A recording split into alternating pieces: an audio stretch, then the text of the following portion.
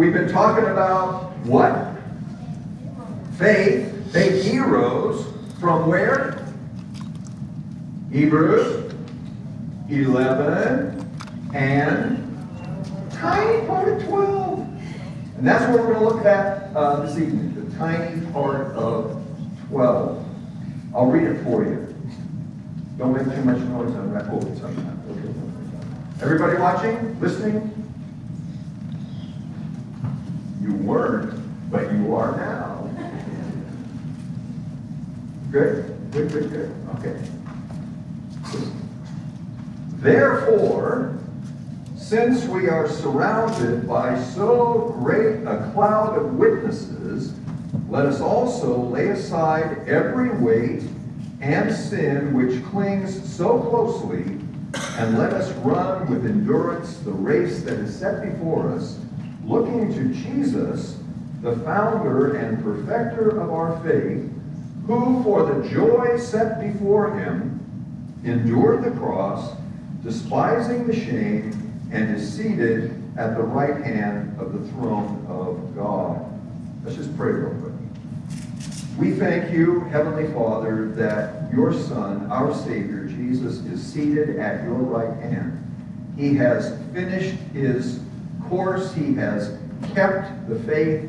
He has received your acknowledgement as King of Kings and Lord of Lords. He's entered into that perfect joy. And we pray now that he would share it with us even as we look to him as boys and girls, men and women who really would love to be heroes of faith, living by faith, enduring by faith, acting by faith, and eventually dying in the faith. So bless us, Holy Spirit, with your presence. In Jesus' name, amen. So here's the picture. You're in a big sports stadium, like the Olympics, and you're going to run a race. So let's say there's a big oval. Maybe it's a long-distance race. Yeah, it is a long-distance race. And you come out from the dressing room, and you're all ready to start this race, and suddenly you see this huge crowd. This isn't a COVID crowd of cardboard cutouts. This is thousands of people packed together. And maybe you first see them and you go, whoa, I don't know if I want all of them to watch me run. But the author says, since we are surrounded by this great cloud of witnesses. Now, who are they? Well, they're the people that have been mentioned in chapter 11. The famous ones. Name me one famous one.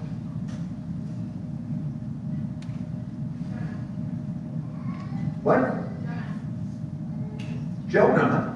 I don't think Jonah was in there.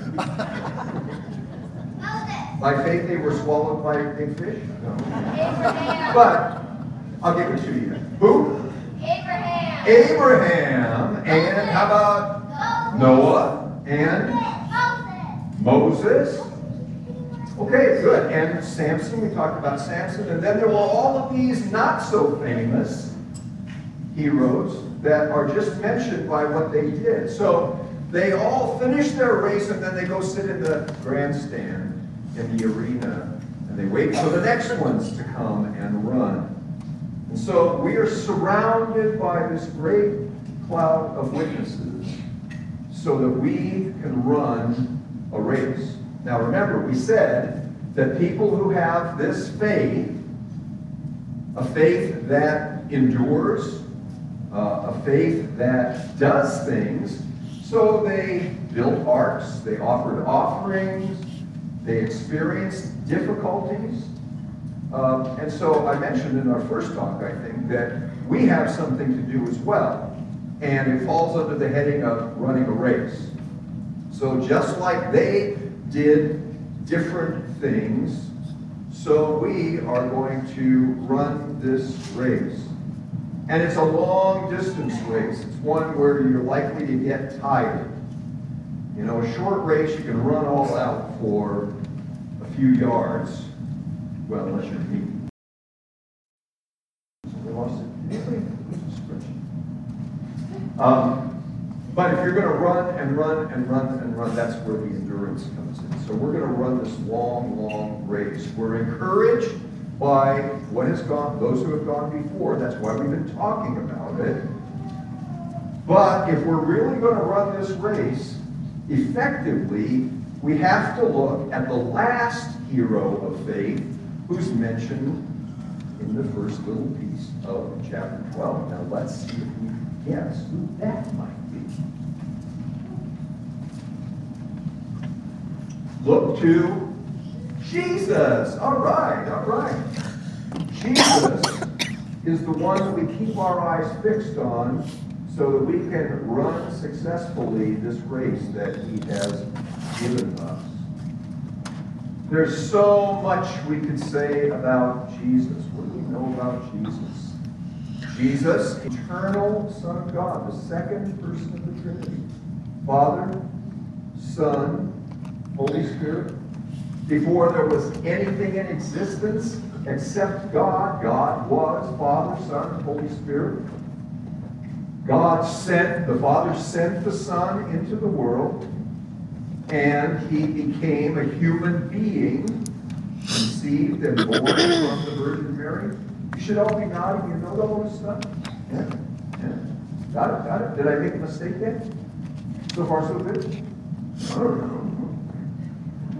All right, we're good. So, incarnate, he lived his whole life without ever disobeying God. And in the end, he died on the cross.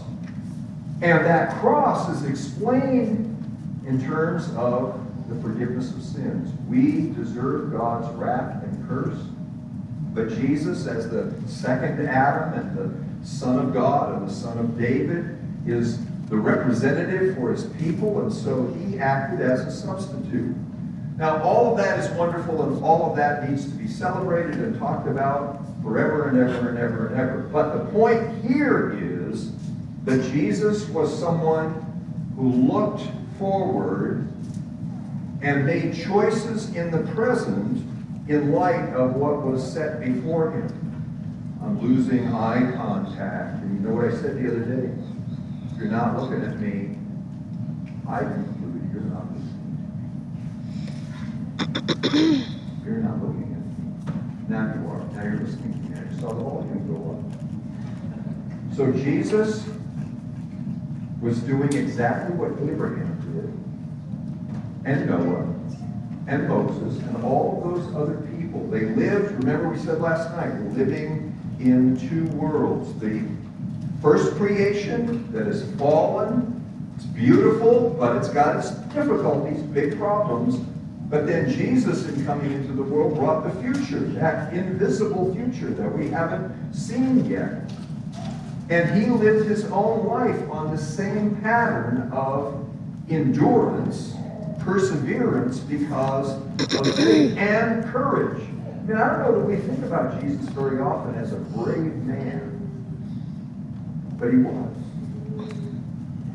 He was a man of faith, courage, endurance, and the cross here is mentioned as the great ordeal that he had to undergo. Remember, it talked about people being tortured, people being imprisoned, people having to hide in holes in the ground and not having any home. Those were all terrible trials. And Jesus went to the cross by faith because he was looking at something that was set before him by the Father.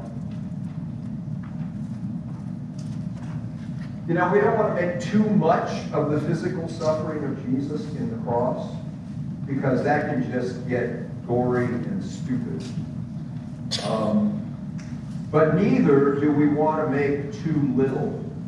And I was thinking about, in this talk, every once in a while I think about what it would be like if I was arrested. Mr. Farnick talked about young Huss last night. You're arrested, you're put on trial, and they say, you're going to die. We're going to execute you.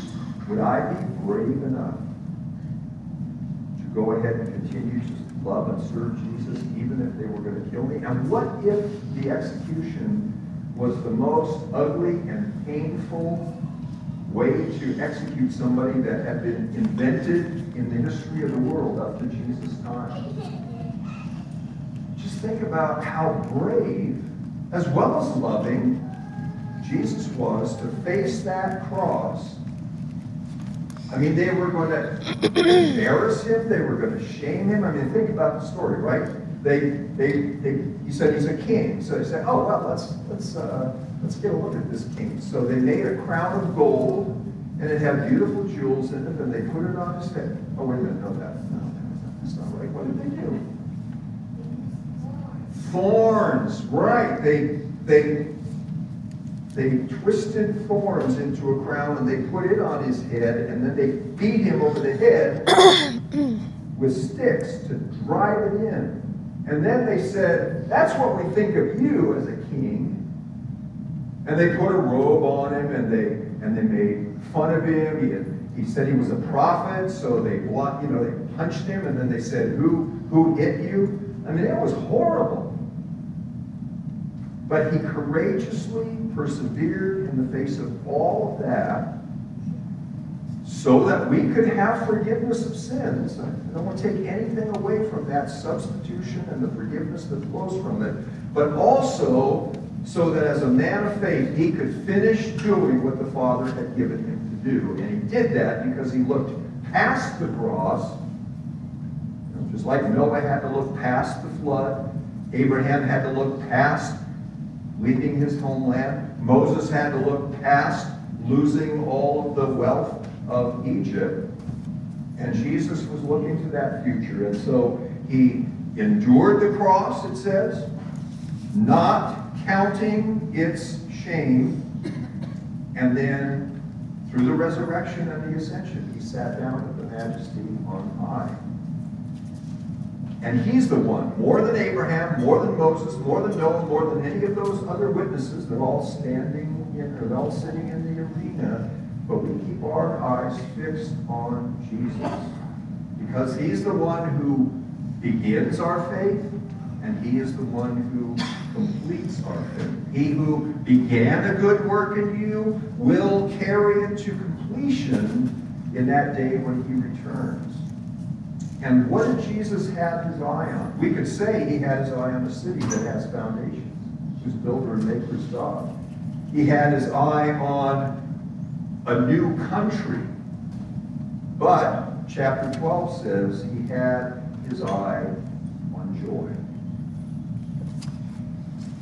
There was a lot of pain that he was going to have to face, but he knew that beyond it was joy. And I want to bring that then in as the close. I could talk for a long time on joy, but let's just think about joy. What is it that makes you the most joyful in life? And it could be a sucker, but the sucker's gone pretty soon. Right? It's gone already, right? Going to have another one before that time. Maybe it's a relationship, maybe it's a job, maybe it could be any number of things. And they have their place. But ultimately, joy comes from living in eternal fellowship with God the Father, God the Son, and God the Holy Spirit. And Jesus has gotten there ahead of us.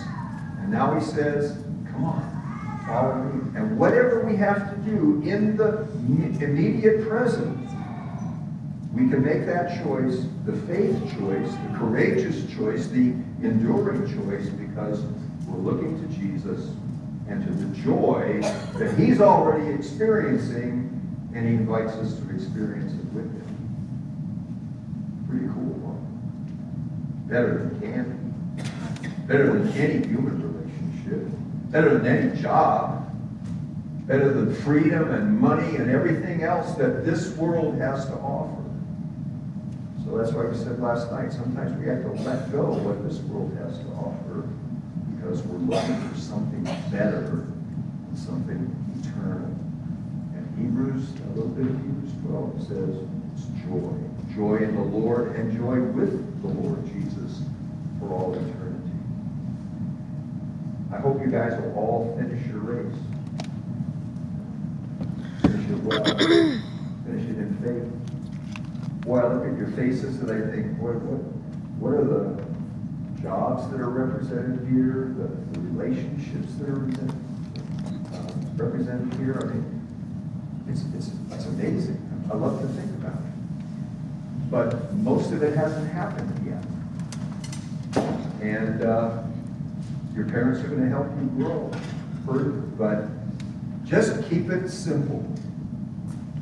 Run your race with your eye fixed on Jesus, knowing that you will absolutely, certainly share his joy if you continue in the faith, if you endure courageously, whatever may happen to you or whatever God calls you to do, just like all those witnesses did, and just like Jesus himself did. Lord, we thank you that Jesus is there at your right hand and just waiting for us all who love you and trust you to enter into his joy, the joy of the Heavenly Father.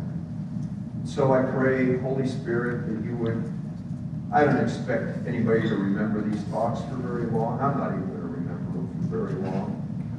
But I pray that you would continue to let this simple challenge resonate in our heart every single day, and particularly when the choice is set before us.